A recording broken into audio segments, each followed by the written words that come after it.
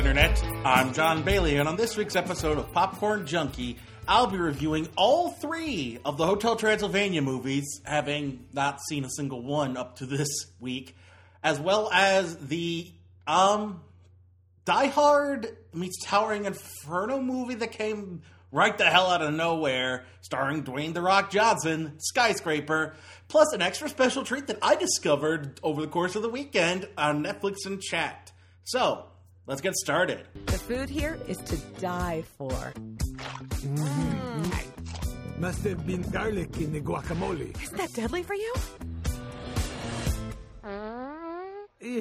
Was that you?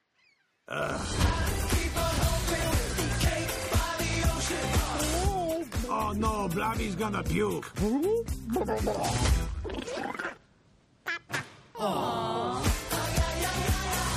This is one of those franchises that completely slipped me by. I referenced the first one in my favorite movies of 2012 back when I did video reviews, mainly in reference to the fact that I loved Paranorman, but there were three sort of Universal monster movie inspired animated movies that came out that year. And of the three, Paranorman's still the best, Frankenweenie's a close second, and then Hotel Transylvania is way back in third. I just don't dig this movie. I think it's wholly derivative, and the only thing that sets it apart is Genndy's animation. Apparently his name is Genndy Tartakovsky, not Genndy.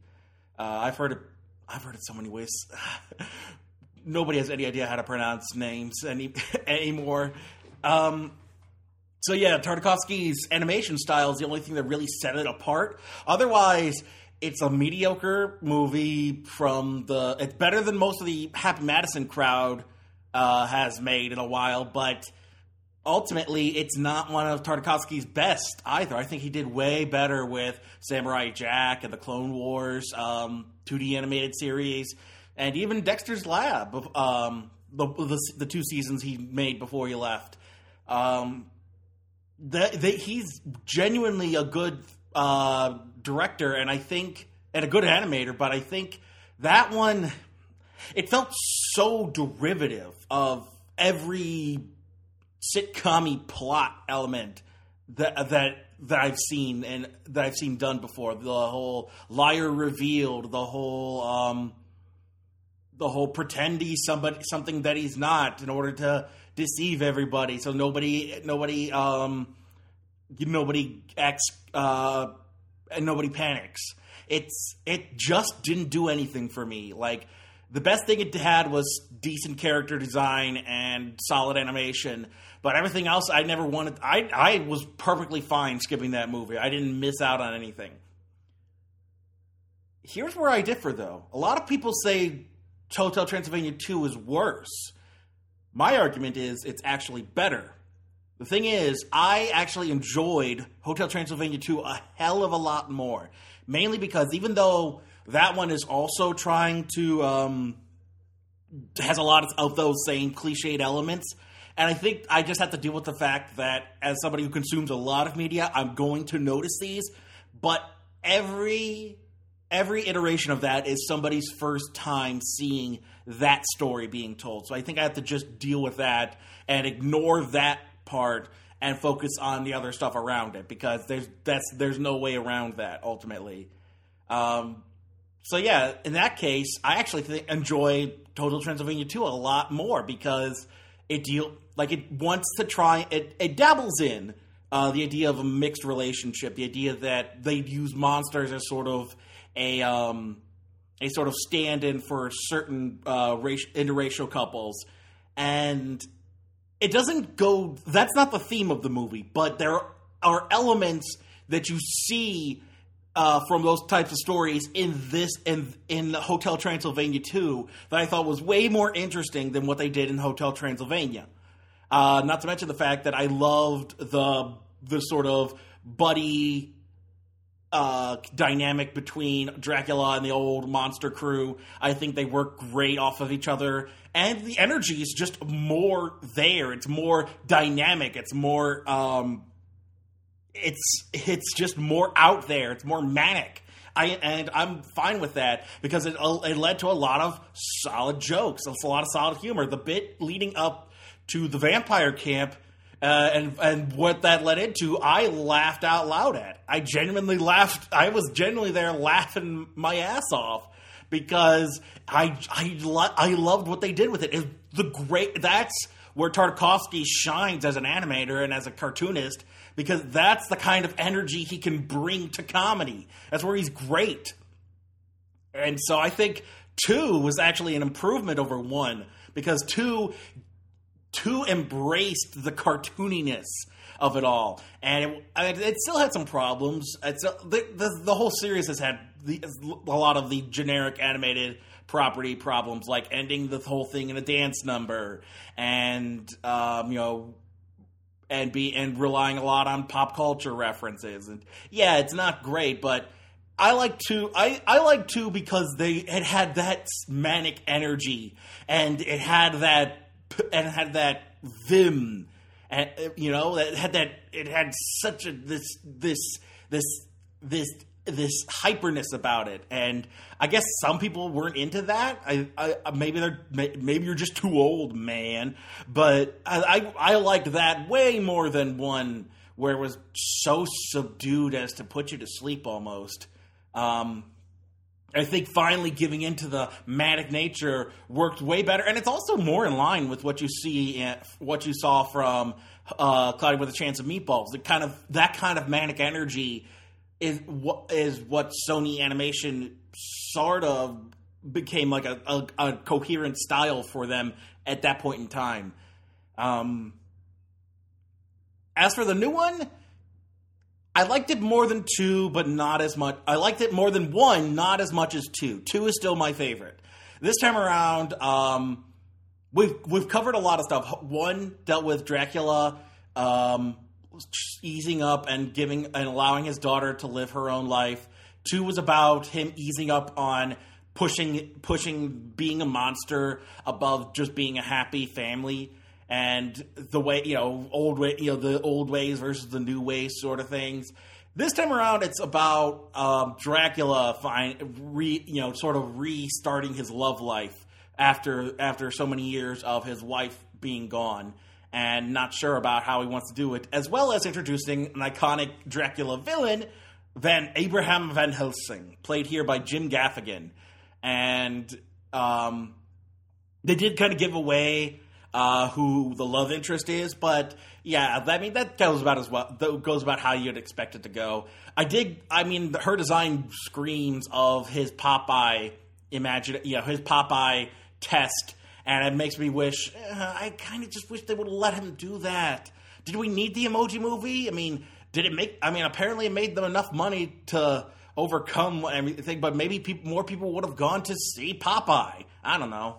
These are the kind of decisions I'm not entrusted to make. But I think she worked well. Played by Catherine Hahn, who I know from Bad Moms.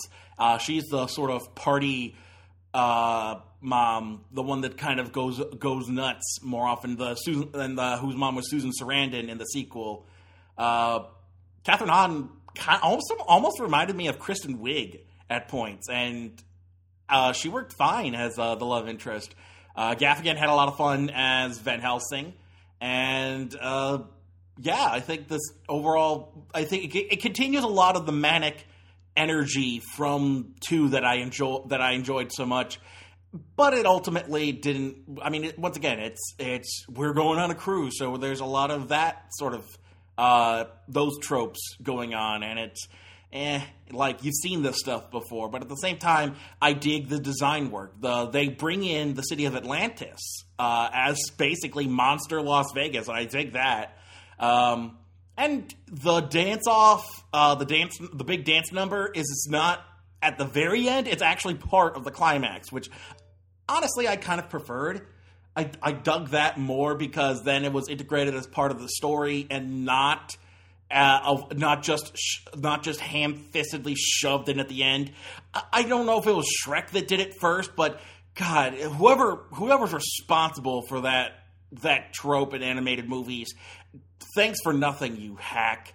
Ugh. So yeah, it's not better, it would be just as bad. I mean, it's not better than your generic dance number in an animated movie, but at least it was incorporated into the story more, and it didn't feel so out of place and just forced.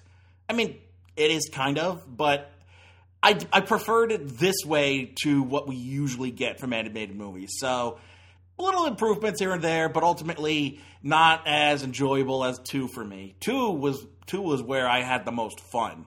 One is pretty blah blah blah blah as it were, but yeah, the other 2 is my favorite currently, and I like 3, but 3 is not as good as 2. It's not. I wasn't as cold on it as I was towards 1, but I didn't enjoy it as much as 2. 2 is the high point for me, and we'll see. I kind of want them to leave it here as a trilogy. I don't want them to continue any further unless they want to try something new in the franchise. I tried watching apparently Disney Channel did an animated prequel series where Mavis is in charge while Dracula's away, and then there's a Dracula sister that we've never see or hear from in the movie series, and a Frankenstein son. Or what the hell's going on there? There's a blob child, which I was introduced to the first blob child in the third movie. I don't know where the heck this blob, like, I don't know where the stuff is coming from for this whole thing. They keep the wolf pups, which is fine, but yeah, there's a blob girl. There's the son of Frankenstein and Eunice. From the movies, there's a mummy who has no relation to Murray but is there, and then Dracula's older sister, who never shows up again. I don't get it. Like, I get the idea of maybe focusing on Mavis, but making it a prequel series with characters that are never seen or heard from again after the series, like, if they included characters that were in the movies, yeah, that makes sense. You're spinning off from a movie. I think having a Hotel Transylvania series would be fine if it was more in line with the movies. I have no idea how they came up with any of this, and why should I watch it if all the characters in this are just made up as, like, almost fan fiction? Like, why should I care? So yeah, I'm not into that. Maybe other people, maybe works for other people. Maybe this works for, I mean, once again, it's a kids series, so maybe it works for that demographic, but I don't know. Not to mention the fact that it's Nelvana, I believe. Yeah, Nelvana, who you may remember from the 90s. Although apparently they were tied into the Fairly Odd Parents for a bit. But yeah, Nelvana, I remember mainly from the 90s. And you can definitely tell the drop in animation quality between the movie and the series. It does not look... It looks pretty bad. It looks pretty cheap, all things considered. And yeah, I can't recommend anybody watch the series. It really doesn't hold up for me. I like it less than even the okay, so yeah, they did some good stuff. Eat the Cat, Cadillacs and Dinosaurs. Apparently they did a Free Willy series, co-production on Magic School Bus, the Neverending Story series, Ace Ventura Pet Detective this series, the Donkey Kong Country animated series. Apparently they had their hands with Roly Poly Oly as well. The heck is this? Mythic Warriors, Guardians of the Legend. Something about Greek myth. Never heard of it. Took part in distributed Oya cartoons. Dubbed Cardcaptor Sakura. Apparently helped produce the Redwall series. What's some of their more recent stuff? Oh boy. Apparently they had their hand in Beyblades. So I mean, like, Like, their first thing that you may remember them from is they co-produced Inspector Gadget with Deke. Nelvana worked a lot with Deke back in the day. So Care Bears, the Star Wars series, Droids and Ewoks, My Pet Monster, Clifford the Big Red Dog, Babar, the Beetlejuice series, Tintin, Fievel's American Tales for as long as that lasted. Apparently they started co-producing anime. They distributed Fairly Odd Parents in Canada. That's how they're related. Braceface, Max and Ruby, they still make. The Berenstain Bears for a season, I guess? I don't know what that's up.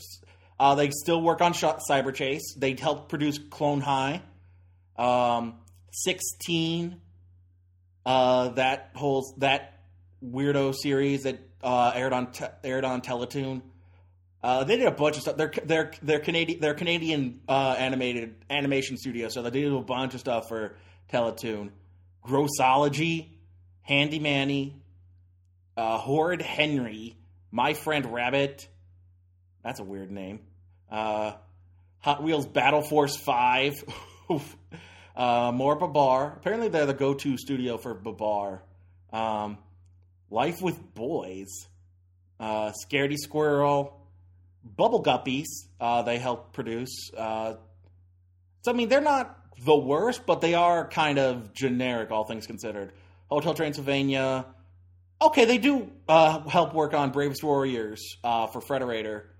But Wish Fart for Teletoon, for any Canadian listeners out there. The Day My Butt Went Psycho. Oh no, it's an alien invasion. Franklin and Friends. Oh, they did a Franklin series from 2011, CGI version, so not the classic one. Although they may have had their hand in the classic one, I don't know. Beyblade. George Shrinks, they helped produce. Not seeing they did produce Franklin. So yeah.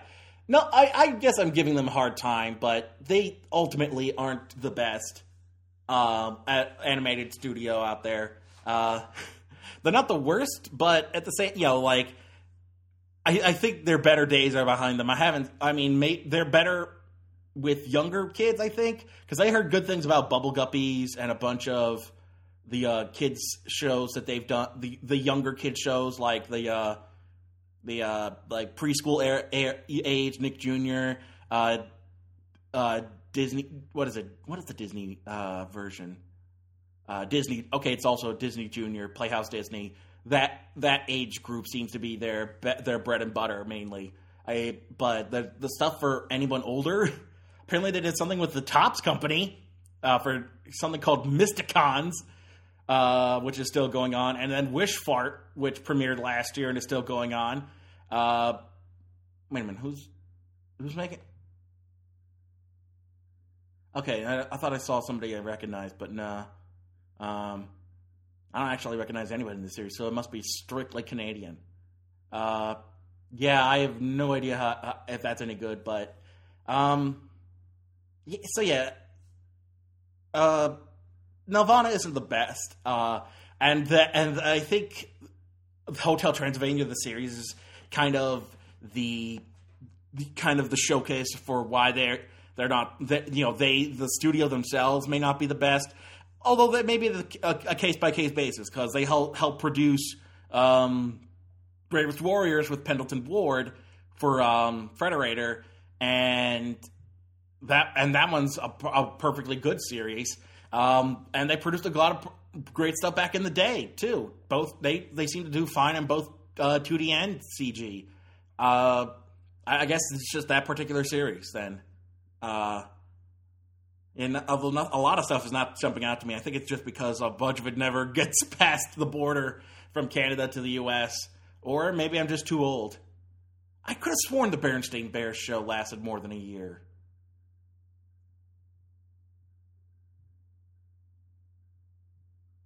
I could have sworn that lasted more than a year. Was there another series that I'm thinking of? Maybe the one that lasted longer? There's some back in the set. There's a couple of television specials. And there was 2 years in the 80s. Huh. Apparently, they translated the 2003 series from Nelvana into Lakota and started airing it in the Dakotas. Interesting. So yeah, apparently, I could have sworn the Berenstain Bears series from Nelvana lasted way more than a year, but it only lasted a year. Whoops. Anyway, Nelvana is fine, I guess, but ultimately, I don't know. I think it ultimately depends on the creative team behind it more than anything. So they seem to do good stuff with some of their shows. Maggie and the Ferocious Beast, I do remember that. I remember seeing that, or like when I stayed home from school some days. Marvin the Tap Dancing Horse. So yeah, a bunch of these I recognize, but they seem to go towards a younger audience than and that just isn't for me. I'm getting off on a tangent. Point is, Hotel Transylvania 3 is fine. I prefer 2 the most, but your mileage may vary on all 3. Hold on. 3. 2. 1.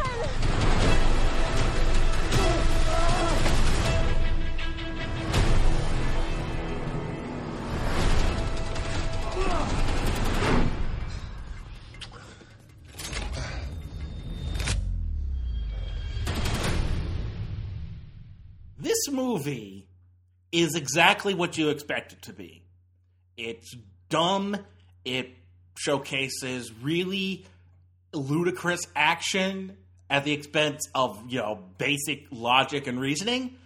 And it's more show than show stuff blowing up than tell a good story. It's more show than tell. Show stuff blowing up than tell a good story. It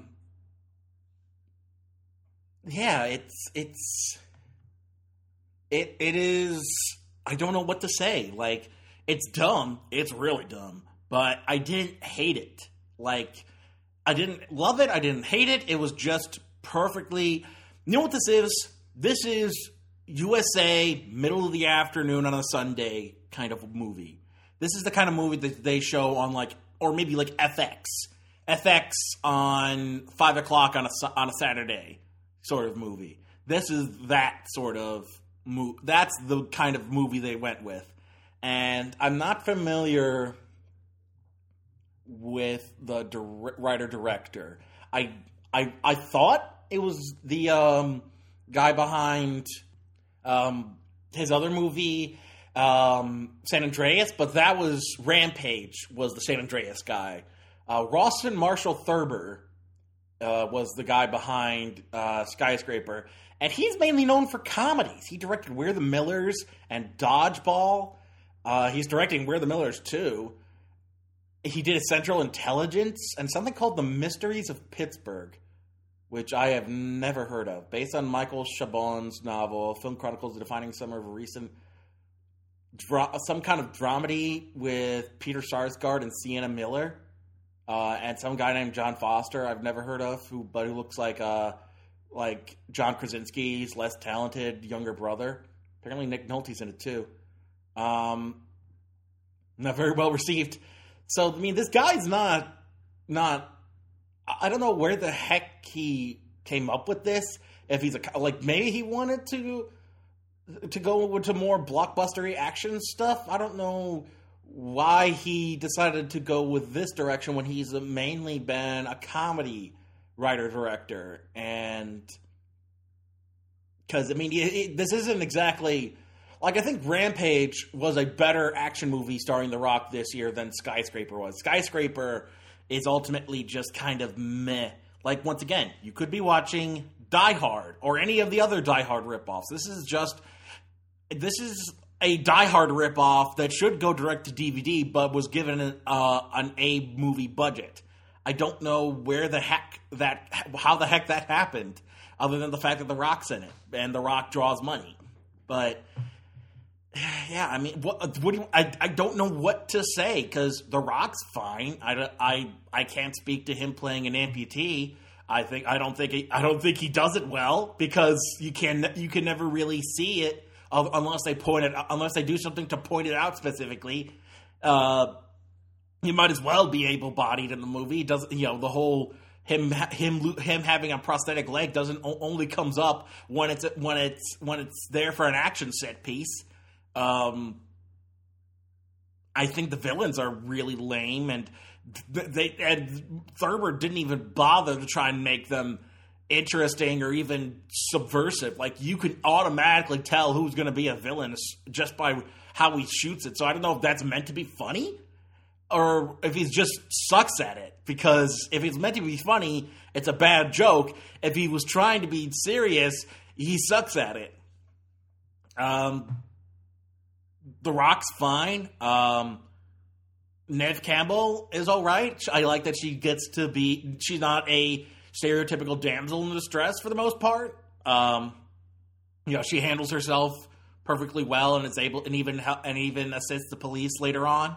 She's that's better than a lot of women have been given in this sort of role. But at the same time, it's not. I mean, whatever cool things they had, like the way, like the whole idea behind the building is lost in just lackluster writing and character creation, and the action sequences are just okay. Like, I've seen better, I've seen worse. It's just perfectly middle of the road. Like I said, this is some afternoon on the weekend, or maybe even 5 o'clock on a Tuesday on FX. We're showing Skyscraper or something.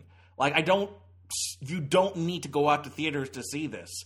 And I don't know if people are even getting into that. I mean, people were already making fun of the movie. I don't think they're willing to pay to go see it in theaters unless it's this could just as easily be carried by the foreign markets.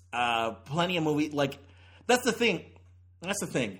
Dumb action movies over here in the States do better in foreign markets since it doesn't rely so much on the dialogue and the story. You can just show imagery and anybody could get into it, even with or without context. You don't need context to enjoy The Rock doing stunts or dinosaurs or things blowing up, So maybe the foreign markets will be into this, although they could just as easily be like, nah, this one we're cool with. We'll go see dinosaurs again or something. I don't know. I'll wait. I'll have to see in the box office report what exactly went down overall this weekend. But yeah, you don't have to wait till this comes to basic cable or Redbox. You don't need to rush out to theaters to see this. It's perfectly mediocre. Salutations, ladies and gentlemen.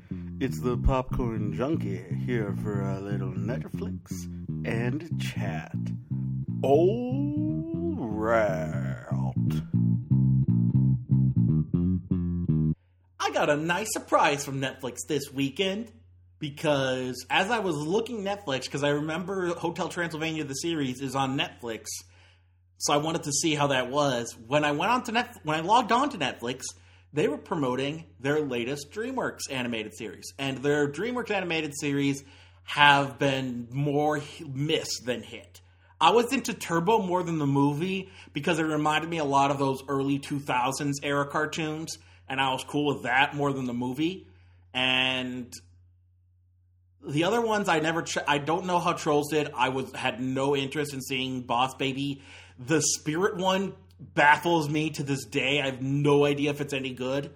I didn't see the Home series, and I only watched bits and pieces of the Peabody and Sherman series. I just know they went with a talk show format, which I feel is missing the point. The whole point in the Rocky Bullwinkle show was that Peabody and Sherman would just pop in different points in history, and it would be little jokes about actual history. It would be joking at history and making goofs. So making a talk show, I'm not into that as much. I can't remember what other. I think. I've seen bits and pieces of the Puss in Boots series on Netflix. It's fine. It's decent animation. I'll say that. Especially for like Netflix grade CG. You could do worse. But anyway, this my to date favorite DreamWorks. Yes, to date favorite DreamWorks movie, more than How to Train Your Dragon, either of them, more than Kung Fu Panda, any of them. My favorite DreamWorks movie currently is Captain Underpants. Because that was my jam as a kid, and they captured it perfectly in the movie. And I was saying when it came out, why isn't that a series?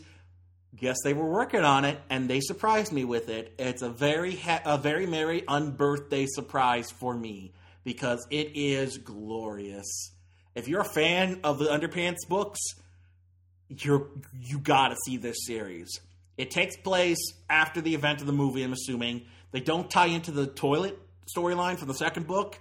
And Professor Poopy Pants isn't brought up, probably because they want to see how the first season went. This season actually, I don't know if they were based on any of the books specifically, but they had a lot of new enemies that they coined up. And the basic theme of the show is there's, like with the books, there's a monster of the day. And I'm trying to...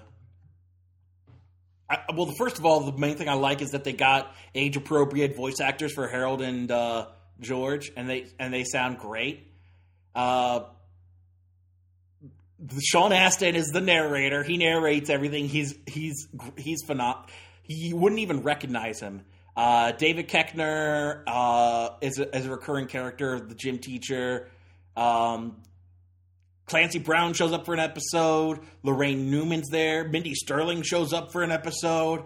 So they got some fun supporting cast guest stars, but I'm so far behind on the book series, so I have no idea how many of these are based on the actual books. But Frenzied Farts of Flabby Flabulous, Dreadful Debacle of DJ Drowsy Drawers.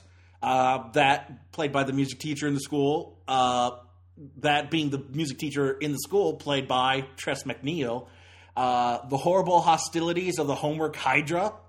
The Vexing Villainy of the Vile Vampire. Terrifying Perilous Misfortune of the TP Mummy. The Squishy Predicament of the Stanley Pete Eats Stinky Pits. I think it's a typo. I think it's supposed to be just of Stanley Pete Stinky Pits. The Costly Conundrum of the Calamitous Colossus. The Jarring Jerkiness of the Judge Jorts. The Strange Strife of the Smelly Soctopus. That monster being played by John DiMaggio. The Flustering Mindless Woe of the Flushable Memory Wipe. And the Soggy Salvation of the Swirling Sweatnami. The Sickening Fumes of Smartsy Fartsy. And the Troublesome Treachery of the Thieving and Toot Fairy. So yeah, like the books, it's very bodily based humor, sweat, farts. They don't go with boogers too much. It's mainly, sweat in some episodes, farts in some episodes more. It's very kid-centric humor, like the books. But I dig that they do have more prominent female characters for the show, namely Erica Chang, who's a black girl played by Erica Luttrell, who I'm not familiar with off the top of my head. Erica Wang. I heard Chang in the series when I watched the series. I'll have to rewatch. Erica Luttrell, though, who plays Sapphire and Padparadscha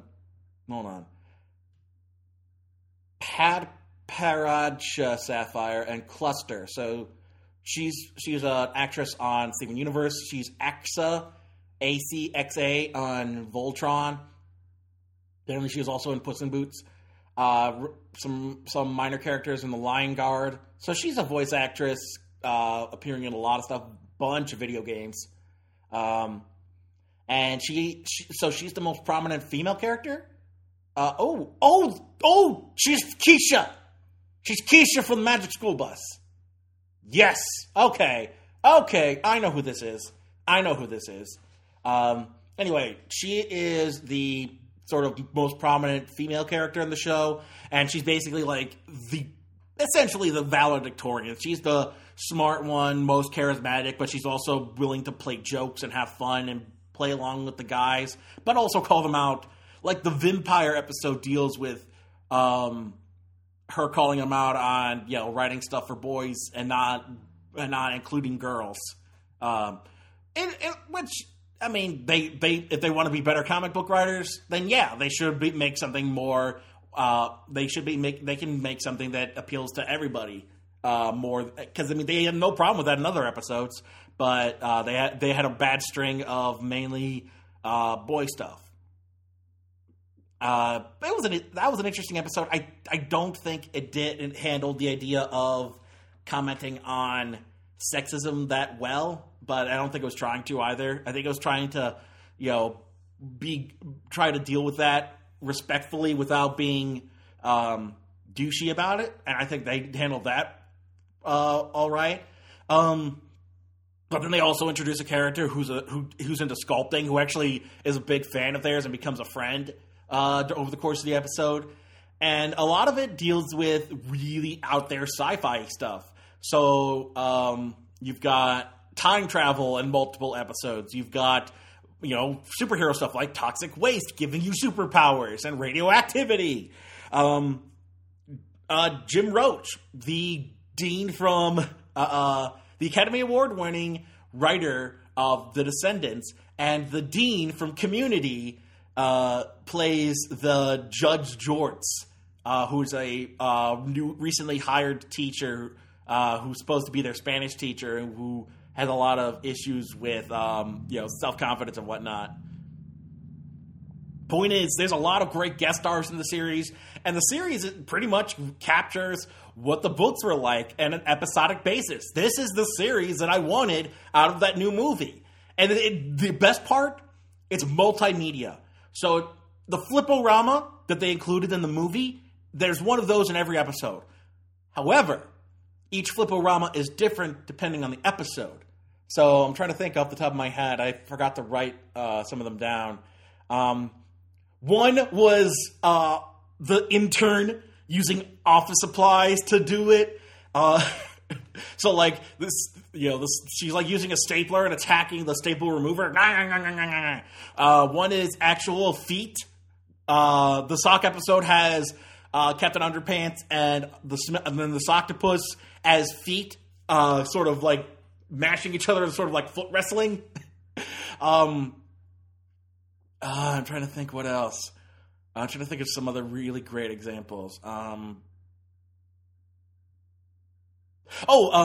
Colossus one. Everyone turns into clay for a portion of the episode, but the cost of making claymation gets so expensive that they, in the same vein as that Gumball episode, they start losing dimension, and they start becoming very simplistic, and like, you gotta change us back, or else the show's gonna end. It's nothing that groundbreaking, but I like when they go that meta direction. It's great. The meta humor in this is phenomenal.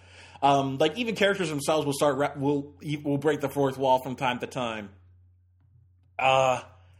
Let me see if there's like a wiki already that has the Flip-O-Ramas.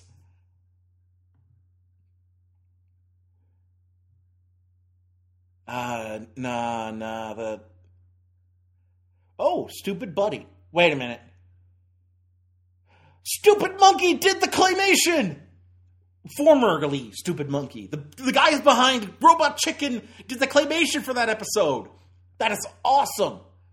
I'm trying to think. There has to be a list of the Flip-O-Ramas somewhere.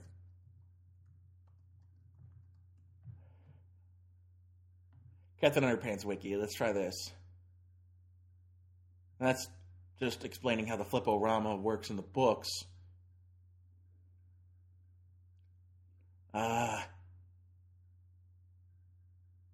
They don't have a list yet. I guess it's too new.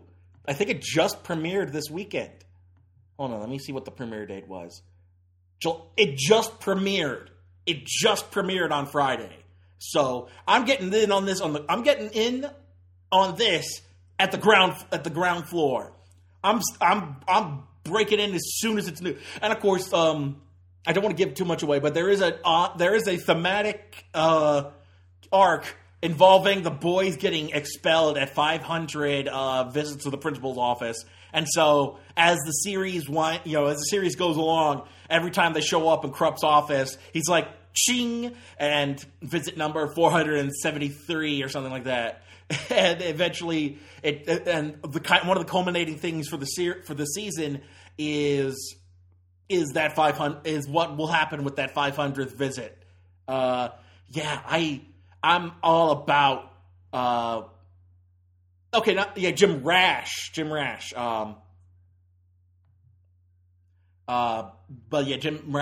Dean Pelton from Community, and an Academy Award-winning screenwriter of The Descendants. So crazy to think about. I remember Community was on when that happened. Oh, okay. Rob Riggle's one of the villains of the day, and then Maggie Wheeler from Everybody Loves Raymond and Ellen. Janice on Friends. I'm not familiar with her. She wasn't.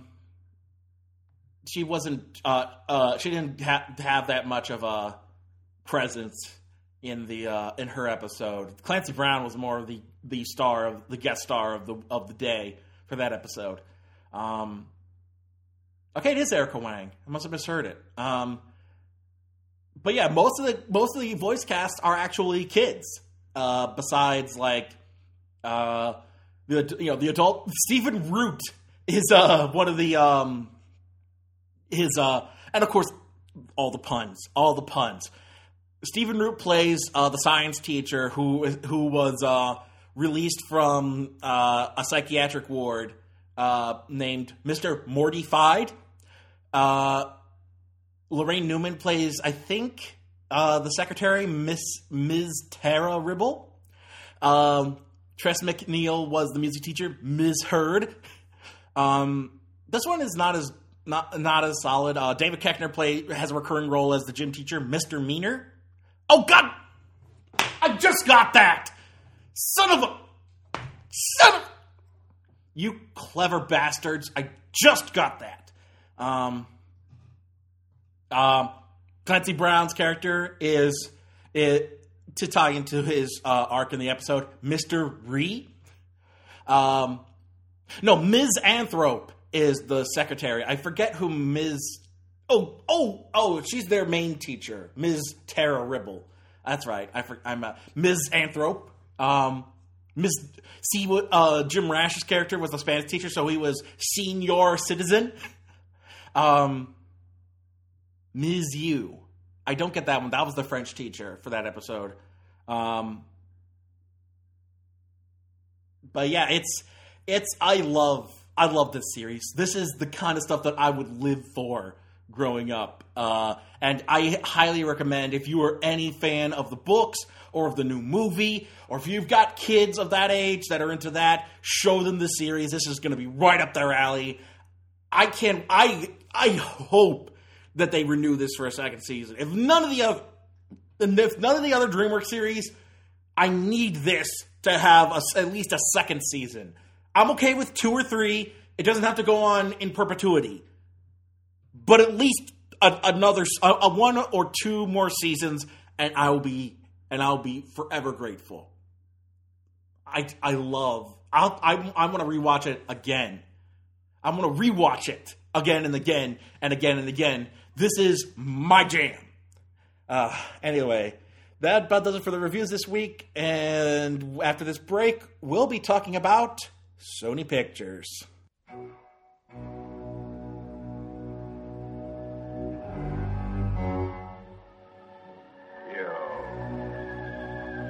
You out there. Do you know what horror is? You like horror films. You like gore. You want to hear four badass women discuss and dissect modern and classic horror films. Join us at Beyond the Cabin in the Woods, a good girl's guide to horror. Oh! On the Gummy Cat Network. Don't read the Latin. Do you know that in the world of the insane you will find a kind of truth more terrifying than fiction?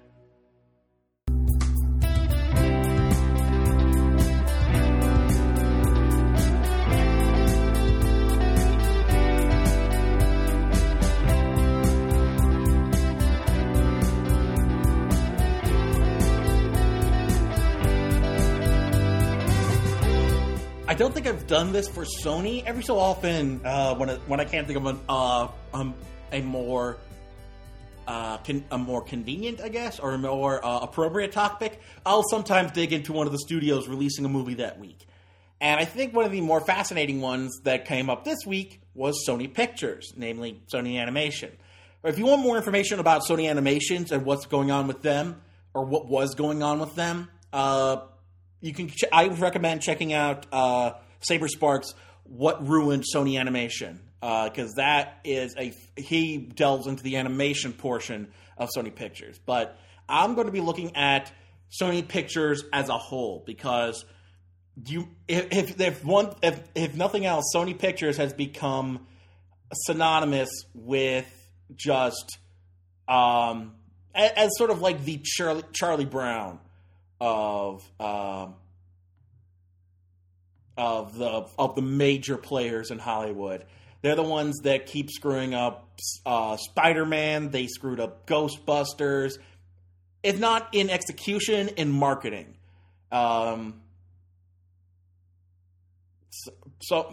they have become sort of synonymous with really, with real like blunders in terms of if not filmmaking, then at least in terms of their marketing tactics. So I'm going to go back to about where it kind of started. Sony Pictures was actually born out of the company Sony, the electronics company, buying the Columbia Pictures and TriStar Pictures production houses from Coca-Cola. Corporate-owned film studios have a fascinating history, especially during the 80s. In 1989, Sony purchased all the Coca-Cola company stock in Columbia Pictures, and then eventually went on to purchase both Columbia Pictures and TriStar Pictures. Which TriStar was renamed to Columbia Pictures Entertainment under Coca-Cola. It was really this whole era, late 80s, early 90s, is just bananas in terms of ownership, who owns what. See also what happened to Marvel's rights, media rights. I'm trying to skim through. It's friendly takeover bid of CPE from Coca-Cola and numerous other film production distribution units such as Sony Pictures Classic, Columbia TriStar Pictures, by merging the two that they purchased that happened in 1998, and they brought back Screen Gems, which is still going on as far as I know. And then they're co-owners with Sony-led consortium acquired the legendary Hollywood studio Metro-Goldwyn-Mayer in a leveraged buyout through holding company MGM Holdings, which I think now is co-owned by Warner Brothers, if I'm not mistaken, because I know Warner Brothers has been the main one behind MGM recently.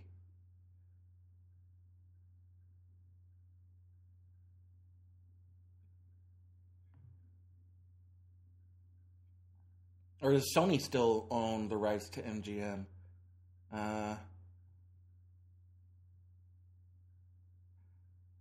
Acquired MGM leveraged buyout.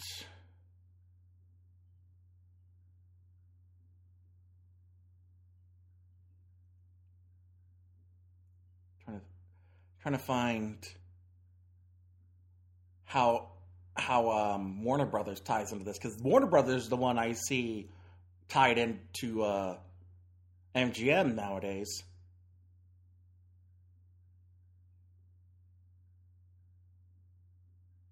I guess maybe they'll work together. I'm not sure. I'm not seeing MGM pop up with Warner Brothers so much. It seems to mainly be so. Oh wait, here we go. Here's something.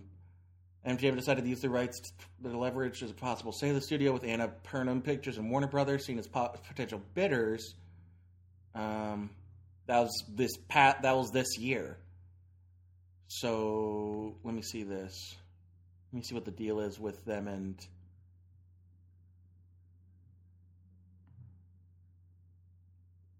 Warner Brothers.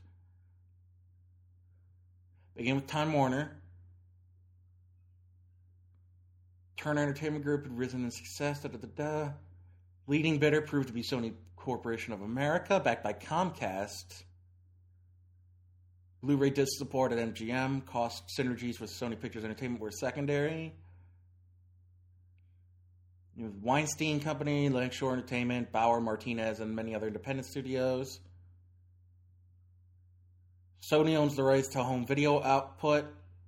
Oh wait, from Sony Pictures to 20th Century Fox. So Fox owns the home video rights to the MGM library. Business distribution. Oh wait, I'm not thinking of MGM's not who I'm thinking of. I'm thinking of New Line. Warner Brothers bought out New Line. God. See what I'm saying about all this? All this corporate ownership and stuff. You can never tell who owns what anymore. So yeah, but yeah, apparently Sony is the main shareholder in MGM currently, which gives them access to the Bond series, as well as most of MGM's older holdings. But I'm trying to think. But I think I'm trying to figure out where they kind of drop the ball, because a lot of stuff seems to be fun. Like if you look at, that's the thing. Sony Pictures is a massive umbrella for all of their other divisions. You've got Columbia and TriStar, their main ones they acquired. Classics, which is the art house and independent genre. Animation, which was started up in 2002. Screen Gems, which came with, I believe, Columbia, either Columbia or TriStar, or that whole thing was, which I believe is still functioning. TriStar Productions for TV, ImageWorks, which is another animation department, and then Worldwide Acquisitions, which is a whole other umbrella group for other stuff, including Affirm Films, their Christploitation ones. And then they've also got deals going on with Annapurna Pictures, Capcom, Constantine, CBS Films, Escape Artists, Ghost House Pictures, Happy Madison, Castle Rock, Lakeshore Entertainment, Lucasfilm, Marvel Studios, Marza Animation Planet, Original Film, Point Grey, Will Packer, Village Roadshow, Apatow Productions, Gracie Films, and Cross Creek Pictures. So they've got their hands in a lot of stuff. And then, of course, there's their franchises. They've got access to Annie, which they tried to bring back through Village Roadshow, Ghostbusters, The Karate Kid, which they tried to bring back, Bad Boys, which they're still trying to bring back, Jumanji, which they just did a new thing for, Anaconda, which they still have the rights to and are pumping out direct-to-video movies, Men in Black, which they just did a recent sequel not too long ago, Starship Troopers, which they still pump out stuff, Baby Geniuses, which still gets stuff pumped out to DVD, Stuart Little, they have the access to the rights to, Spider-Man, still, Triple X, they just did a new thing for, Underworld got a new movie last year, Grudge, Hostel, James Bond, the Dan Brown series, the Da Vinci Codes, that whole franchise, Ghost Rider they had for a bit. Surf's Up got a movie, direct-to-video with WWE, Cloudy with a Chance of Meatballs, Insidious with Blumhouse, The Smurfs, which they still did, Jump Street, Hotel Transylvania, The Equalizer, which they are doing the sequel to. Goosebumps is getting a sequel later this year. And then apparently they're considering Peter Rabbit a franchise somehow. But yeah, I'm trying to think of their bit. I'm looking through their release history. I think sometime it doesn't say too much about it doesn't say too much about like who would be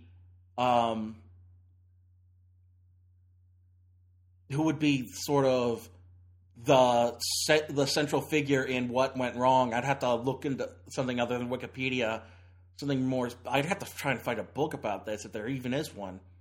At any rate, I think the biggest thing that came out to correlate with Sony Pictures are the infamous 2014 hacks that kind of revealed inter-office memos between studio heads, and that kind of revealed a lot of squabbling and pettiness between the heads there, and it really just ultimately, I mean, for one thing, it led to the loss of Amy Pascal as the president of Sony Pictures, since this happened under her watch, and it's hard to say. It's hard to say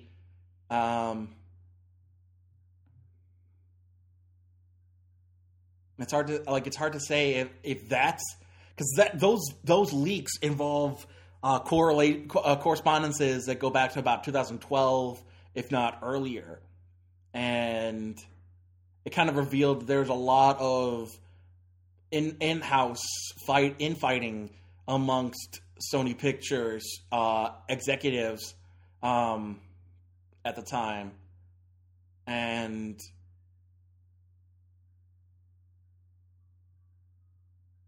it's hard. Oh, apparently there is a documentary being developed about it, which I would think so. It's a very very important piece in film history. It's insane how that all went down, and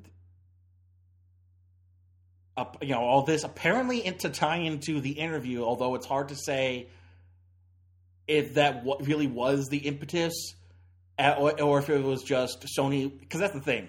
Sony Entertainment itself, through their PlayStation Network, has proven to be very, very weak on security. So they could have just been an easily targeted studio. They could have just been the easiest target. But, apparently Pascal had a lot of bad words to say for Marvel Studios about the Spider-Man franchise. Details on Annie, Mr. Turner, Still Alice, and To Write Love on Her Arms were leaked. No idea if any of those movies even... Mr. Turner came out, Still Alive. Okay, those were released later in 2014. Although To Write Love on Her Arms came back and was released in 2012, so I have no idea. Why they released date. Maybe it got pushed because apparently it was made in 2012. When did it get released? Okay, eventually released on DVD in 2015. So they were planning on releasing it, even though it was already 2 years old by that point.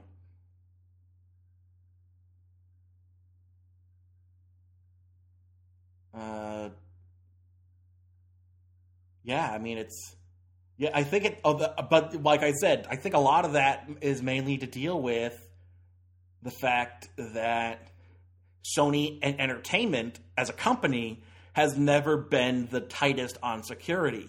So as much as it's hard to say if it truly was. And of course, a lot of that stuff coming from Russia and North Korea could just as easily be subterfuge. It's hard to say, hard to know what's a genuine threat and what's smoke trying to lead you towards a fire when it's just, and when it ultimately is just regular smoke. They're just trying to blow smoke. Hard to say. I'd have to, I'd have to read more into that part of it, but really, I'm not seeing too much information on where Sony sort of began dropping the ball. Like, I'm looking, even going so far as to look at their releases. If we start at the 2010s, you get The Bounty Hunter, okay, which is a Razzie Award-winning comedy starring Gerard Butler and Jennifer Aniston. The Karate Kid remake, Grown Ups, Salt, the other guy. So, I mean, but once again, the Sony, Columbia Pictures is kind of their big studio. Okay, yeah, I'm seeing a pattern here. Green Hornet, Battle of Los Angeles, Bad Teacher, Zookeeper, a bunch of stuff dealing with Happy Madison. But at the same time, you're getting stuff like Moneyball and The Social Network, which are parts of their subsidiaries. Arthur Christmas was a co-production with Aardman Animation. Girl with the Dragon Tattoo, which is really good. Adventures of Tintin was a co-production with that. Was a distribution. They had the distribution rights too. That's My Boy. Okay, Amazing Spider-Man, Total Recall, the Total Recall remake. Something called Hope Springs, which I have no idea if it's any good. But at the same, once again, Premium Rush, people like. I was not into it. Actually, apparently, a friend of mine who has moved out to LA had I think an ex-boyfriend, boyfriend at the time, who was involved in the movie. But I wasn't that into it. I don't know. I think it took itself way too seriously. Although maybe I was just in a bad headspace when I watched it. But once again, Skyfall, Zero Dark 30. They released stuff with Django Unchained. Okay, international distribution only. But here we go. This Is the End. As well as After Earth. Same year as After Earth and White House Down. That same year, Captain Phillips, Monuments Men, American Hustle. So, I mean, I think it depends. RoboCop remake came out from them, but so did Fury, which was what I personally enjoyed the heck out of. Chappie, I enjoyed. Aloha and Pixels. But then that same year, Goosebumps. The horror comedy Freaks of Nature, which seems to be a send-up of like 80s slasher comedies. The Fifth Wave, Risen through Affirm Films, Brothers Grimsby, Miracles from Heaven. So Affirm, they started making films with them in 2016, it looks like. Angry Birds, The Shallows, Ghostbusters, Sausage Party, Magnificent Seven seems to be the best thing that came out from Sony in 2016. Passengers. So I think ultimately what it comes down to is, I don't know if it's they're picking bad scripts or what. Last year, Life, Rough Night, The Emoji Movie, The Dark Tower, The Flatliners remake. Only the Brave, Roman J. Israel Esquire. Jumanji, Welcome to the Jungle, was one of their biggest sellers last year. So, and then if you look at this year, Columbia Pictures has released Peter Rabbit, Superfly, Sicario 2, and then just recently Hotel Transylvania 3, and next weekend, and this coming weekend, it's going to be The Equalizer 2. So, I think it ultimately just depends. As for their sister company, TriStar, they brought the last couple of years. They haven't been as Columbia Pictures is the main production house for Sony Pictures, but TriStar has brought us Soul Surfer, which apparently was also through Affirm Films, Jumping the Broom, which was co-production with Our Stories and Stage 6. Courageous with Affirm Films, with Sparkle with Stage 6. Looper, The Call from WWE Studios of all things. The Evil Dead remake, Elysium, Pompeii, a bunch of Affirm Films, Ricky and the Flash, War Room, which I think was, yeah, that was also Affirm Films. I don't know why it's not listed there. The Walk, the Robert Zemeckis movie about the guy who walked between the Twin Towers. Money Monster from a couple years ago. Billy Lynn's Long Halftime Walk, Trainspotting 2, Baby Driver, and then All the Money in the World. And they've got, so TriStar unfortunately doesn't get as much tied into their releases, apparently, since being bought out by Sony. Most of the Sony stuff gets funneled through Columbia Pictures. Like, the next film from TriStar is coming out in 2019. And it's based on an Australian novel by Grammy Simpson, I think. Rosie Project. That's the next film from TriStar Pictures. Whereas if you look at the likes of Screen Gems, they're Searching is through Screen Gems. The Slender Man movie is through Screen Gems. They just did Proud Mary. The Resident Evil movies, the Underworld franchise, When the Bow Breaks, Don't Breathe, Pride and Prejudice and Zombies, The Wedding Ringer.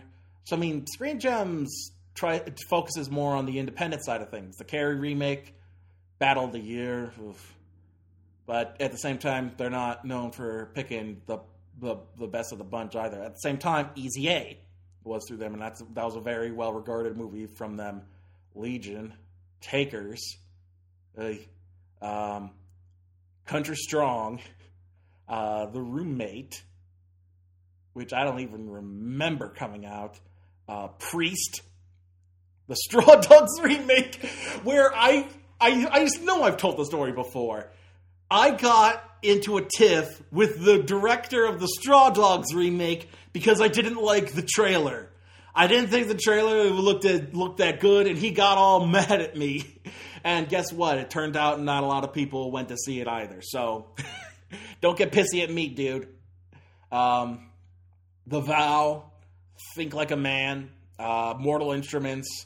So, Screen Gems has been more missed than hit.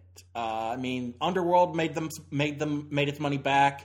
Most of the stuff makes its money back for the most part. Pride and Prejudice and Zombies didn't.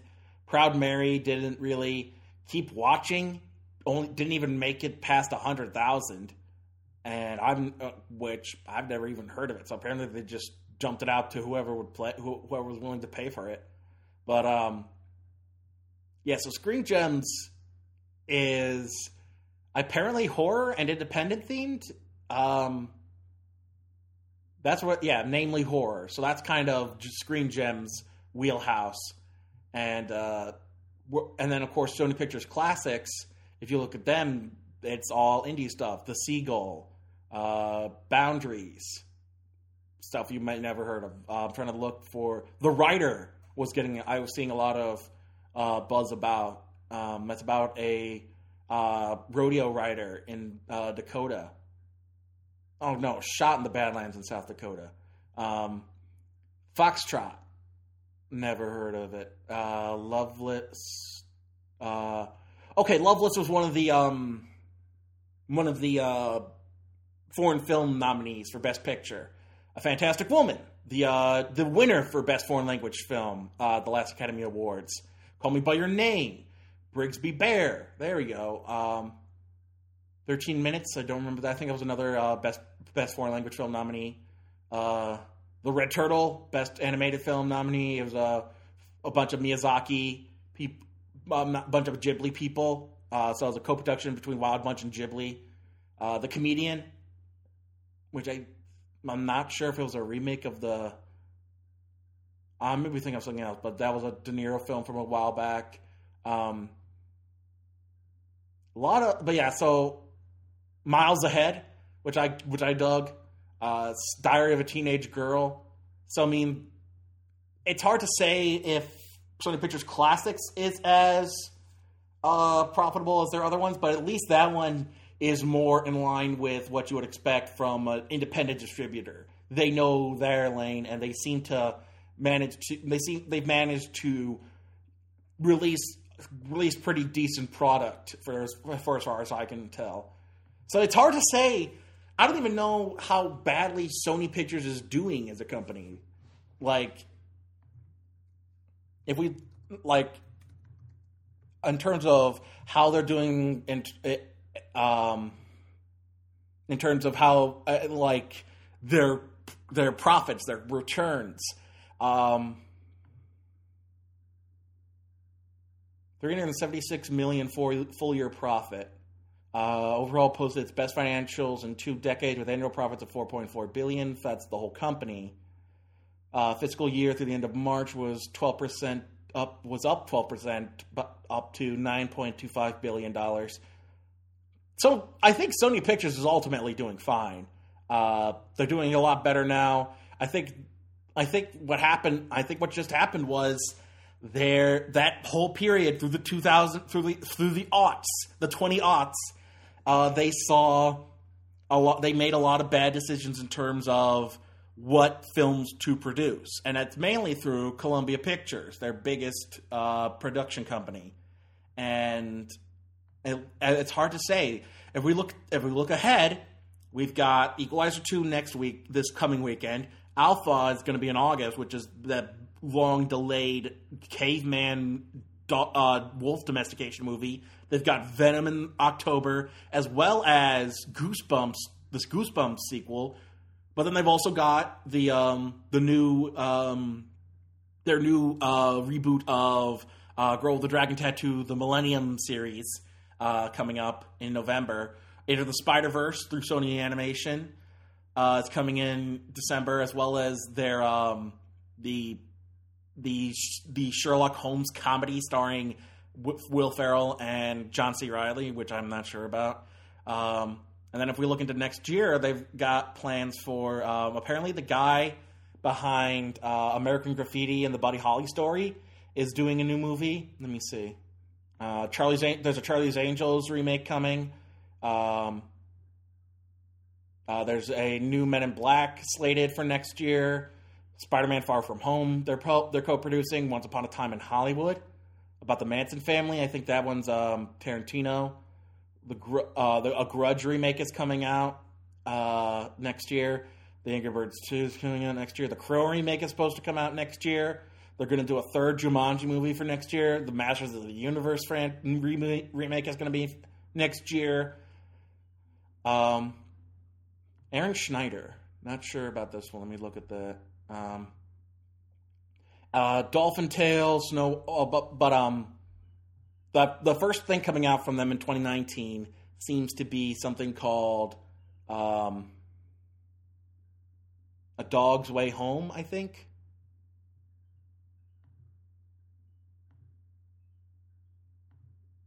Dog's Way Home, and it's from the guy behind Dolphin Tale, for whatever that's worth. But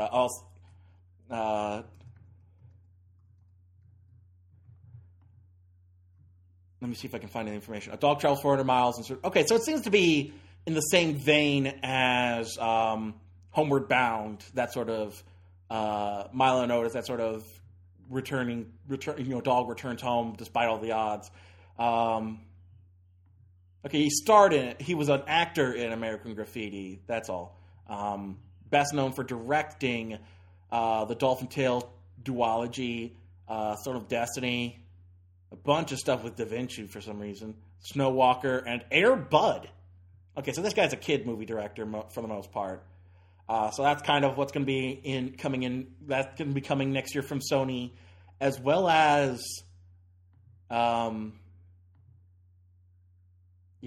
Greyhound, which is an upcoming war film directed by Aaron Schneider and starring Tom Hanks. Aaron Schneider, best known for Get Low in 2009, as well as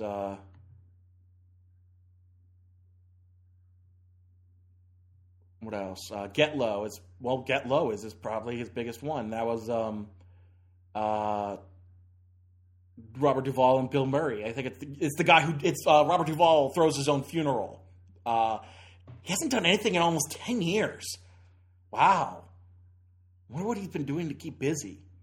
Maybe he's been making independent movies, or maybe he's been doing theater. It's hard to say. But he's got a new one coming up. Tom Hanks. And based on The Good Shepherd by C.S. Forrester. International convoy of 37 Allied ships crossed the treacherous North Atlantic while being hotly pursued by wolf packs of German U-boats. So it's going to be a war film. Okay. Yeah, well, another World War II film with Tom Hanks. We'll see how that goes. But that's all. Again, that's all coming out 2019. The rest of this year looks hit or miss, depending. But I feel like Sony is on the ups. I feel like Sony is making a rebound, all things considered. We'll have to wait and see. I think it was just a matter of bad projects. And once again, you could never tell if something's going to work in your favor or not. Some things are purely business, like the amount of sequels and remakes. That's a businessman's decision. That's a business company decision, sort of thing, not an artistic decision. But even so, some remakes can work out fine. Like the Magnificent Seven remake was decent. The Ghostbusters remake was fine. It just they had no idea how to really market it, and they also ultimately didn't know what they wanted from the movie. I bet there's a whole mess of history behind where that movie where there was kind of like infighting and how they wanted the movie to go. But Jumanji, the remake, the sequel, people liked it. People flocked to it and they loved it. You can never tell what's going to work out, and you can never tell what audiences are going to be into. The Mitchells versus the Machines from Sony Pictures Animation. Okay, so they're going to be doing the Barbie movie as well. They've got ties for the Uncharted and the Watch Dogs movies through Ubisoft. There's Bad Boys for Life whenever that finally comes to fruition. So it's hard to say.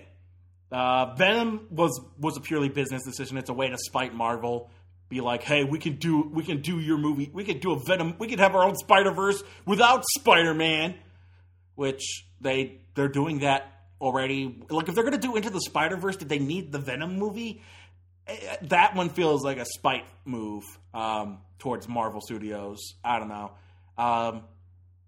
But we'll have to wait and see. It's hard to say. I get the feeling that Sony Pictures is on a rebound. I think the hacks did kind of make them reassess things, and I don't know who the current chairman, Tom Rothman, is the same guy who took over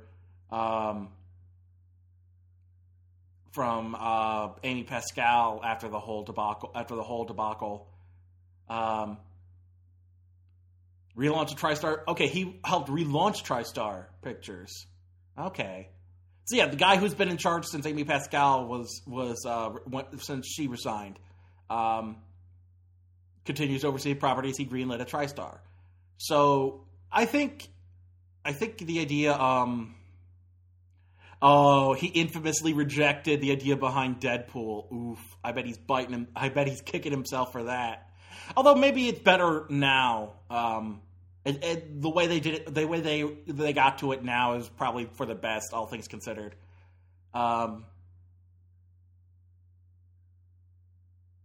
So he seems to be doing all right. I'm not sure who is.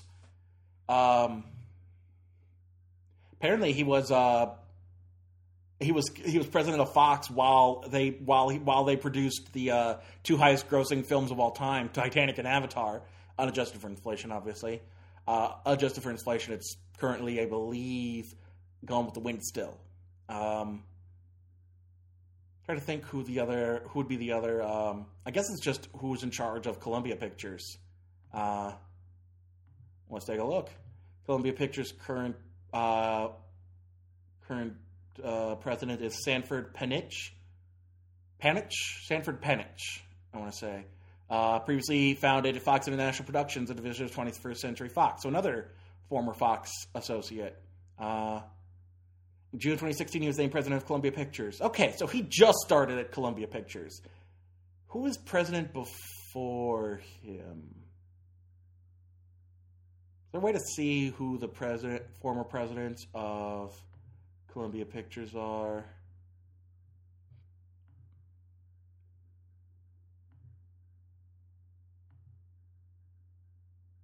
Let me see. Oddly enough, yeah, Panitch decided to head for Sony after his former supervisor and boss Rothman took over the company. Well, it makes sense. You bring who you like, and you work for who you know you work well with. Who is the last president of Columbia Pictures?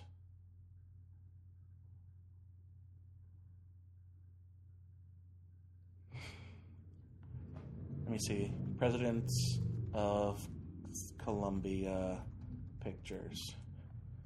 That's got to be a list somewhere. Apparently Amy Pascal used to be president of Columbia Pictures. Let me see. Sony era. Okay, so 2010s. Tomalich, co-president of Step Down. Doug Belgrad, the other co-president of Columbia, promoted as sole president. Hannah Minghella, passed $4 billion worldwide. Belgrad was named president of Sony Pictures Entertainment. On June 2nd, Sanford Panitch, been the head of was named president of Columbia Pictures. So he took over from whoever Doug Belgrad is. But yeah, I think that's the whole thing, is that the recent changes in leadership at Columbia Pictures and Sony particularly, and Sony Pictures overall, and Columbia Pictures currently, you've kind of seen that shift in what they're producing.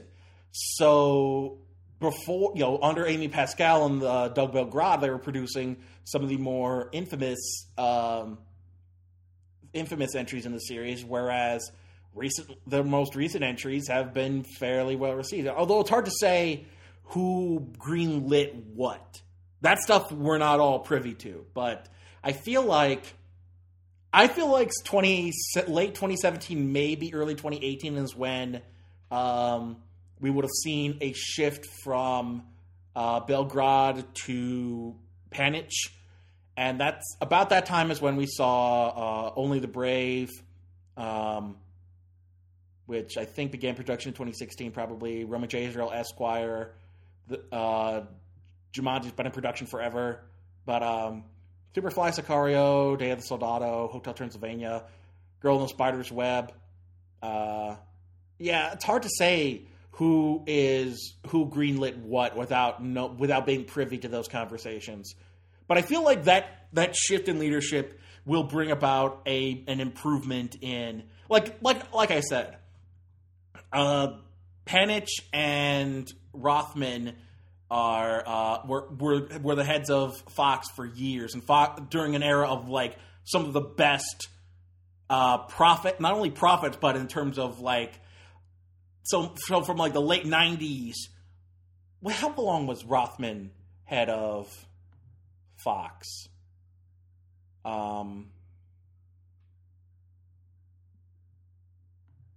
Rothman. Where is he? Come on. Where are you at, boy? Where are you at, my man?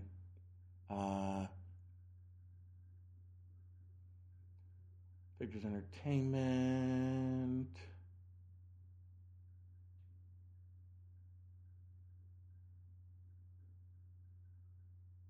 You see, not in the Tony. It says Tony Vinciquerra, I think that's how you pronounce that. And Tony Vinciquerra is the current head of and CEO of Sony Pictures. So where's Rothman come in?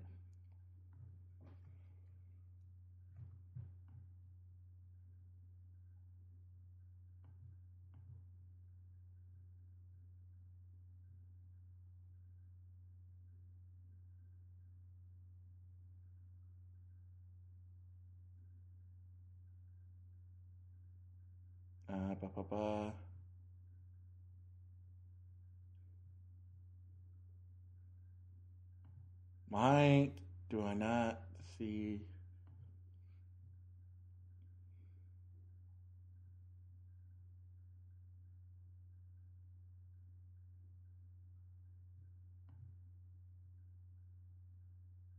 I guess Vinciquerra is the CEO, but where's the president? There we go. Tom Rothman, there.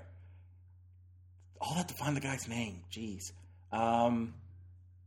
Made the head of... he began working at Columbia Pictures in 1987. So he came back to one of the early companies he helped work with. Worked at Fox Filmed Entertainment. Was first president of Fox Searchlight in 1984. 96 to 98, president of production at 20th Century Fox. 98 to 2000, he was president of 20th Century Fox. 2000 to 2012 was chairman of Fox Filmed Entertainment, which includes all the companies that are part of the 20th Century Fox sort of group, entertainment production group. So from 96 to 2012, he was kind of in charge of Fox, all the productions at Fox. So I think it's probably a great idea that he took over. At Sony Pictures, especially since he was already working with them by revitalizing the TriStar Productions company. So I think what I'm just trying to say is I think Sony's on the mend. It's not as promising as what I got from looking into Pixar's future, but from what I can tell, Sony seems to be on the mend from where they were, and I think that change in leadership after the hack helped to shuffle things around and help them to realize what they want, that how to improve. I think they've got some work to do, but I think with guys like Rothman and the people they brought in afterwards to hopefully rebuild, that they should be fine, and we'll have to wait and see.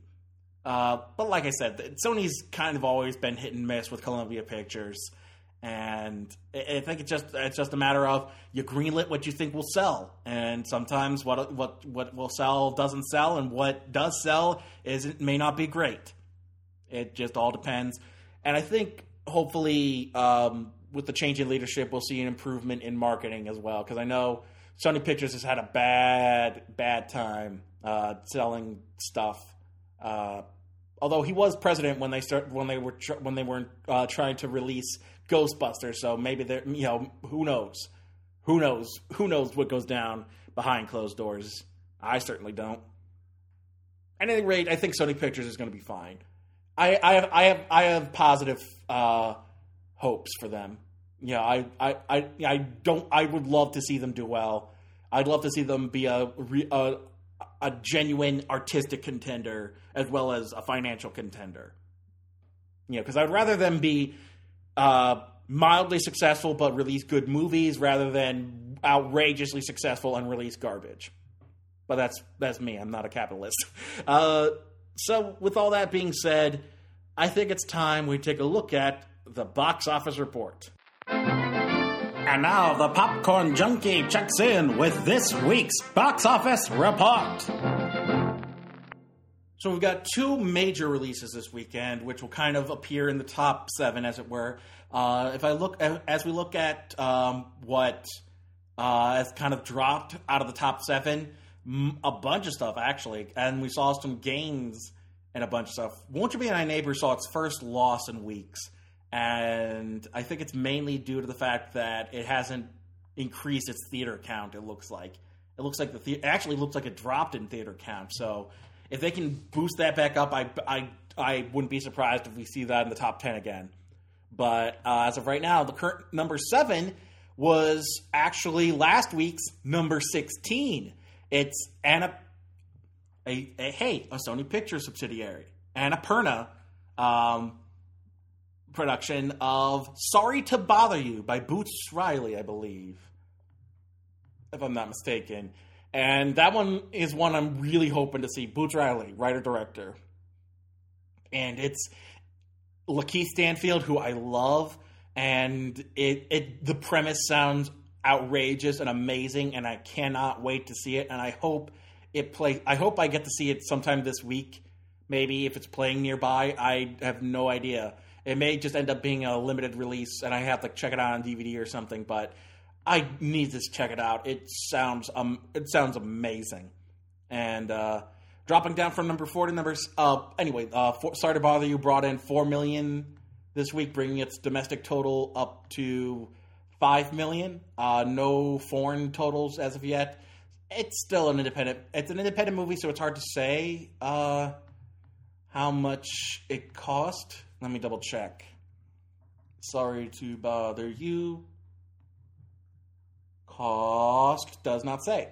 So it's hard. So it could be anywhere from $5 to $10 million, maybe even 20. You can never tell with independent films how much they'll ultimately cost. But I'm hoping to see it because it looks great. Next up, last week's number 4 dropped down to number 6. The Purge saw a precipitous drop this weekend, making $9 million, bringing its domestic total up to $49.5 million, and its foreign total, and combined with its foreign total, a worldwide gross of $72 million. But it only cost $13 million to make, so they're fine. They made their money back first weekend. It doesn't matter how far this drops. They're good. And they will probably expect another... They're doing a Purge TV series for FX. So I'm going to have to check that out at some point, see how that looks. Maybe I'll get into that more than the movies. Dropping down from number 2 to number 5 is Jurassic World Fallen Kingdom, bringing in $15 million this weekend. And like I said, this one's done fine. $363 million domestically, over $1 billion worldwide. Compared to the other Jurassic Park movies, it's still behind Jurassic World. So it hasn't outgrossed Jurassic World yet, but it's damn near close. So we can expect more Jurassic movies to come. Dropping down to number 4 from number 3 is Incredibles 2, bringing in $16 million this weekend. Domestic total is $535 million, and worldwide is $856, making it the highest grossing animated movie, unadjusted for inflation, apparently. Outgrossing Finding Dory. I'm not sure if there's a way to... excludes movies originally released before 1980. I was going to say, I still think Snow White and the Seven Dwarfs is the highest grossing in terms of that. I think it's ultimately the highest gross... here we go. Even adjusted for inflation, it outgrossed Finding Nemo, the previous adjusted for inflation record holder for Pixar. So as of right now, Incredibles 2 was the highest grossing not only animated movie released in America, but the highest grossing Pixar movie ever released. So congratulations, you deserved it. Premiering at number 3 this week is Skyscraper, which brought in $25 million, almost $25.5 million.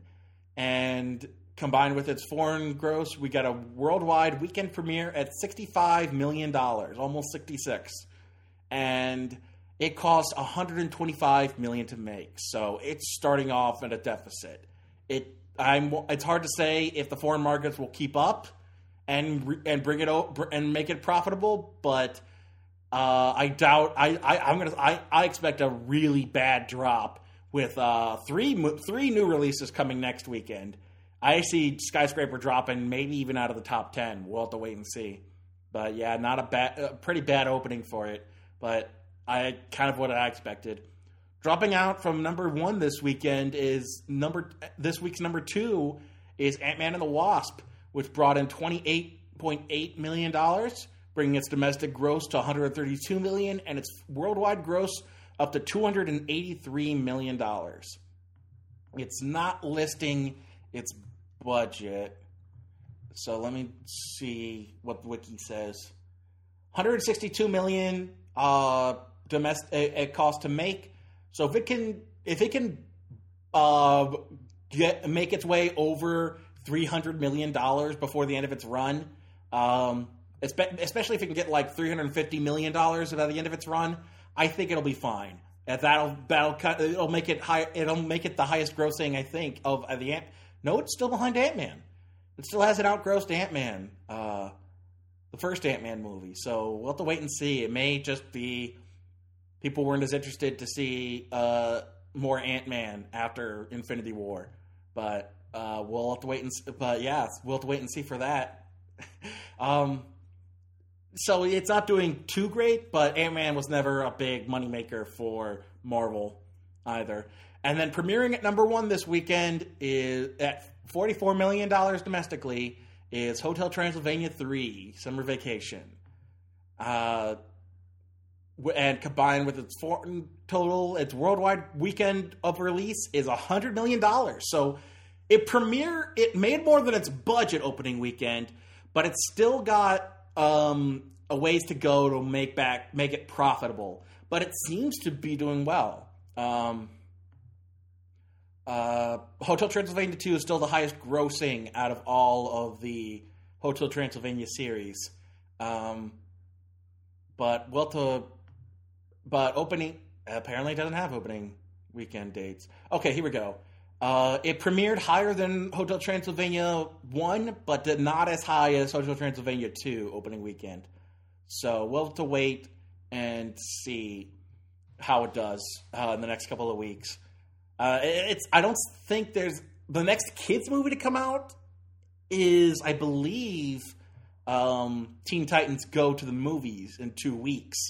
So it's got a week. Next weekend it's the only family release besides Incredibles 2. So I think it'll do well. I think it'll keep relatively high next weekend. And then we'll see how it does once Teen Titans and Christopher Robin enter the fray in terms of kids' movies. Man, I expect Teen Titans Go to make more than Christopher Robin, but you never can tell with audiences. Maybe parents and kids will be more interested in seeing new Winnie the Pooh than watching a TV show they can see as it is on the big screen. But that was our box office report. And with that said, let's take a look at what's to come in our trailer talk. Coming this summer.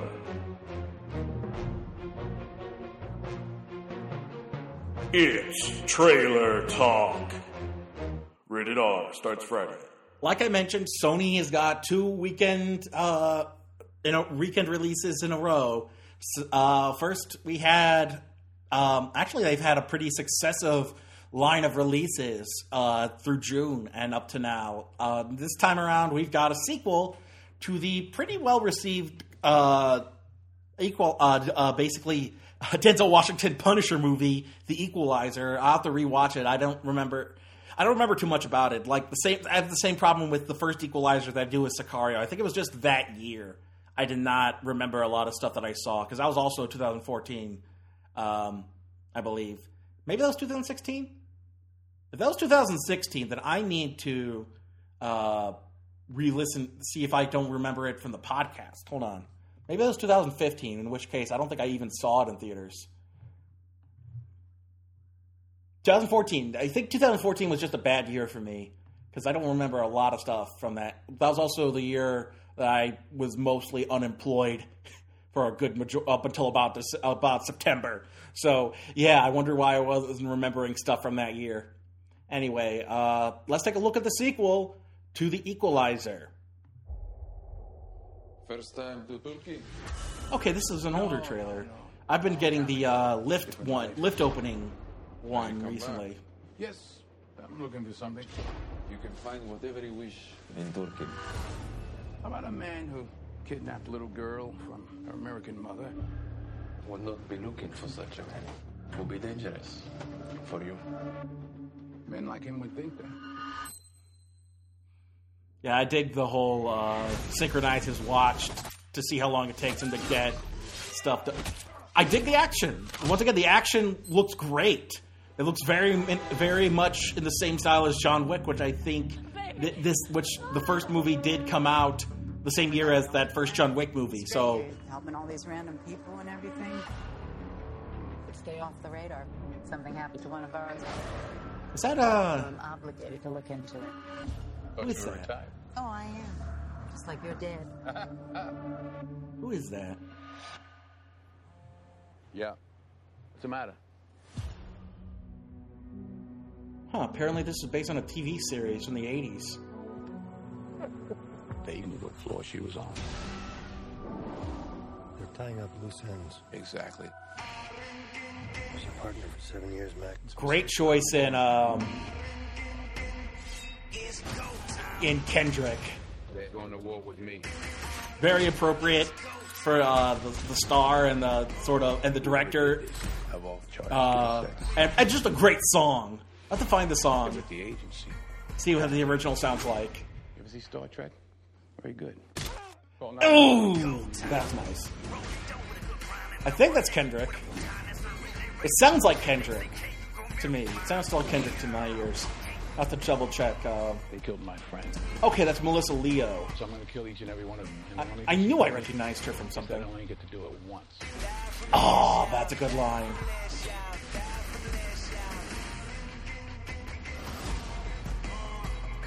Seeing you carrying all those books around, I figured you for some kind of teacher. I'm a high-level paid government assassin. I was right. It was Kendrick Lamar. Specifically, Backseat Freestyle was the song. So I'll have to go check that out after I'm done recording. But yeah, I think Kendrick's just got a great ear. He's a solid. I mean, if his Black Panther soundtrack didn't prove it already, he's a solid producer in his own right. Right up there with Kanye, I think. Although Kanye's produced some iconic tracks, at the same time, Kendrick is a better rapper. I have no qualms saying that. That I don't think that's even an argument. Kanye's not a great rapper; he's a solid producer, but Kendrick's a way better rapper than Kanye. We'll have to see about his production. At any rate, let's take a look at the other, the momsploitation that we've got coming out this coming weekend. The anticipated sequel? Did anybody want this? I don't think anybody wanted this. But the sequel to 2008's Mamma Mia. It's Mamma Mia! Meryl Streep got the hell out of this. Here we go again. So let's take a look. I have never felt closer to Mom. And she's never felt further away from this piece of crap. You're pregnant. Yeah, I am. Legendary Pictures? How are they associated with this? Get this show on the road. I know them as like monster movie makers. I'm a spontaneous person. No, you're not. No, I'm not. Meet the family. These are my dads. It takes 3 great men to create such a woman. Is that? Who is that? Not Andy Garcia. Who is that? And of course, the full-on Godfather Part 2 prequel sequel. I don't know what my future holds. But the world is wide. I want to make some memories. There's an island, Calicari. That is Andy Garcia. People used to think. Oh, Andy, you can do better. Come on. Did you need to be in this? Sounds like the place for me. I'm Bill. I'm Donna. I'm not sure about Lily James as young Meryl Streep. Except for this guy. Especially since she's clearly doing the British accent still. But most of the young guys playing the younger versions of Pierce Brosnan and Stellan Skarsgård and Colin Firth are pretty on point. Tell me you didn't invite your grandmother. Wicked Witch of the West. Also, apparently, there's a grandmother now, but I think Cher and Meryl Streep are the same age. I've decided to commit to being a grandmother. Grandma, you weren't invited. That's the best kind of party, little girl. Get ready.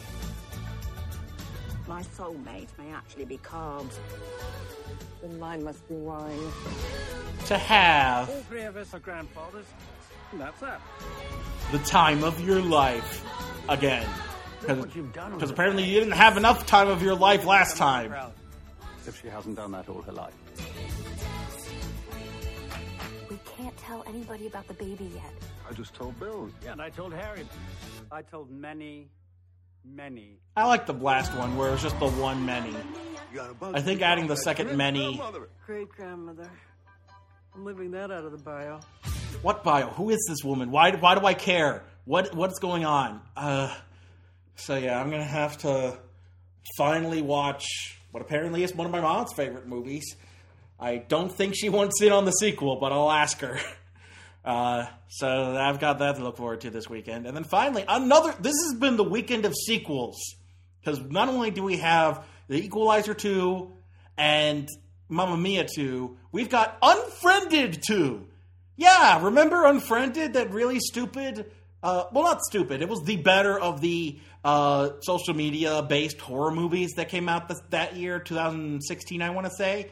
Well, they're doing a sequel, and now they're talking about the dark web. Ooh. So, yeah, we've got Unfriended, the dark web.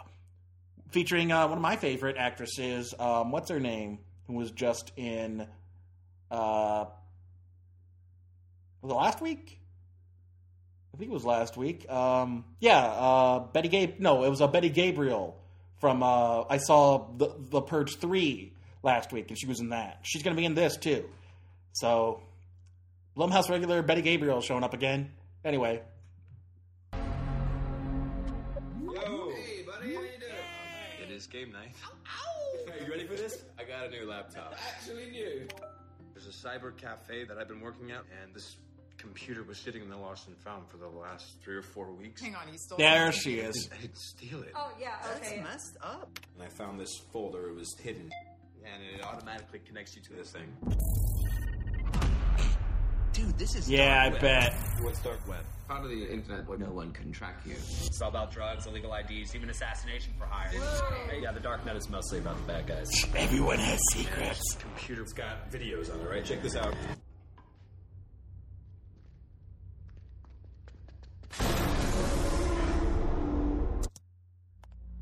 Be careful. I really think you should stop. Oh, God. No secret you find. Hey girl, what's up? I swear one of those guys looks like freaking PewDiePie. It's real. Guys, A bunch of these guys look like PewDiePie. All those videos. We have to And then do that one's something. freaking Tobuscus. Who's that? You have my laptop. From Blumhouse, the producer of Get Out, The Purge, and Happy Death Day. One of these things is not like the other. I see everything you're doing. If you disconnect or call the police, you die. Wait, guys, hold up. Where's Lex? Wait, that's Lex's building. No, you guys. No. Is that Lex? Found her this summer. He killed Lex. Who? The ones who buy the videos, the ones who pick the girls. What the hell? They've all been watching. You want to play a game? Can you survive? It's Jigsaw. That's my mom. No. Say goodbye. If they found Lex, can't they find the rest of us too? Your They've had control this whole time. followers. Please, leave us alone. Get out of there right now. I can hear you. Are you still Kelly, there? I can't just see you. Unfriended dark web. I will say I don't know if I prefer the human villains this time. The fact that it's supposed to be the secret cabal of like serial killers and psychopaths, or the ghost from last time. Because last time it was a spooky ghost, and now it's a secret cabal of murderers. Ooga booga. I don't know. I'm sure my nephew will be down for having a good larf at this one. I'll ask him. So that about does it for this week, which means it is time for the plugs. If you're listening to this podcast, you're most likely listening to us through our homepage at GumbyCatNetworks.com. And if you want to keep up to date on all the new episodes as they come out, be sure to favorite that page, whitelist us on your ad blocker, and share us with your friends. And if you prefer subscribing to us through an RSS feed, we have it available through the website. If it's not already available through the various third-party apps out there, we're on iTunes, Google Play, Spotify, iHeartRadio, Stitcher. I don't know if we're on Spreaker yet or not. I know Spreaker was giving me trouble, but we should. If I'm not available on your party platform, let me know. I can give you the RSS feed so you can direct link to it. Otherwise, I can always try to expand where my podcasts are, and be sure to subscribe, leave a 5-star rating and review, and let people know that you like the show. And they should check it out as well. And be sure to share us on your social media. Our social media home is facebook.com/popcornjunkie. That's where all the big announcements are. We're on twitter.com/popcornjunkiepod. That's where I do the most interacting with people. That's where I do the Twitter munch-along, as well as the Twitter trailer talk, where I comment on the trailers that I see before a new release and comment on a movie as I'm watching it at home. And then you can also follow me on Instagram at Popcorn Junkie Podcast. I'm still trying to find new stuff to share there. I've been sharing the new episode releases as well as the Stardust reviews, but I'm still trying to figure out what else to do through Instagram. If you have any suggestions, let me know. Once again, be sure to check us out on Stardust. We're at Popcorn Junkie on Stardust, and that's where I do all my major reactions. I'm probably going to do a reaction to Captain Underpants, the TV series, tonight, so I can let people share that with people as well. But if you want to check me out there, that's where I'm at. You can also check out the internet's other John Bailey, JONBAILEY, I believe. Same first name, different last name. He's epic voice guy on Stardust. Mars Girl is on there. The Schmoes Know are on there. Double Toasted's on there. A whole bunch of film reviewers are on there. Come join us and share your reactions and have some fun. Join the community. We're a good group, and we love to hear what you think about stuff, movies, TV shows, trailers, whatever your thoughts are. Share them on Stardust.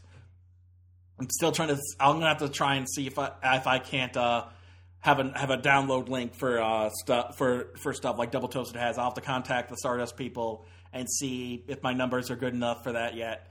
Otherwise, you can also support me on Patreon. I've been releasing weekly Patreon exclusive content. And if you want access to it, you have to donate at least $1 a month to Patreon. All you have to do is donate at least $1 a month, and you can help support the podcast and get access to weekly extra content. And this past week's content was a munch-along commentary track a la Riff Tracks, or Mystery Science Theater 3000, for the Towering Inferno, my longest one yet. And that will remain exclusive to Patreon, namely because I don't trust releasing that publicly for free. I know Riff Tracks has issues with that as well. But one that I would like to release as sort of a secondary weekly show is Make a Better Movie, wherein I take a look at a movie tying into initially just what I wanted to try and fix, but now tying into what I've seen, what is coming out the next week. So previously it was the Purge election year. This week it was Van Helsing to tie into Hotel Transylvania. So I take a look at one of my sort of unfavorites, the bad movie that I kind of enjoy, Van Helsing, and there's a good chunk that I needed to fix, And you can see what my new version would sound like by donating to patreon.com/popcornjunkie. And then this coming week, I said I would announce the next week's exclusive on the episode tonight. So this next week, I think I'll be doing... no, I won't think. I've decided on doing, for Make a Better Movie, we're going to be doing 2004's The Punisher, another unfavorite of mine. And this one ties into The Equalizer. So I'm going to take a look at the only Punisher story to not take place in New York, and see if there's a way, see what works, what doesn't, and how to fix it. And for the Munch Along, I will be doing the other social media themed horror movie that came out in 2016, which technically came out in Europe in 2014, Friend Request. And you can join me join that commentary, join me in watching that movie by donating again to patreon.com/popcornjunkie. Any bit helps, as little as $1 a month. I prefer $1 a month than $1 per episode, just because that would mean specifically, now that I'm doing 3 episodes, I'm aiming at 3 episodes a week, that would be $12. $12 a month minimum. And I didn't want to do that to people. Little as $1 a month. It's monthly payment, so that's all you need to worry about. And you can always cap out if you can't afford more than that.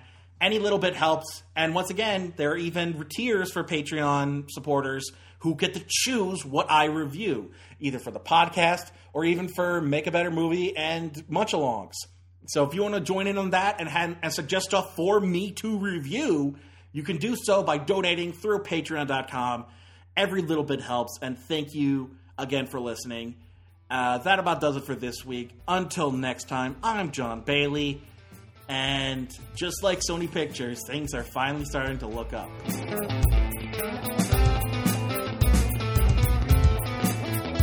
The theme song for Popcorn Junkie is Funky Popcorn by The M. Look up Funky Popcorn by the letter M on SoundCloud for more of their music. Artwork provided by Nafyo, Nafyo. Look up nafyo.deviantart.com for more of his artwork.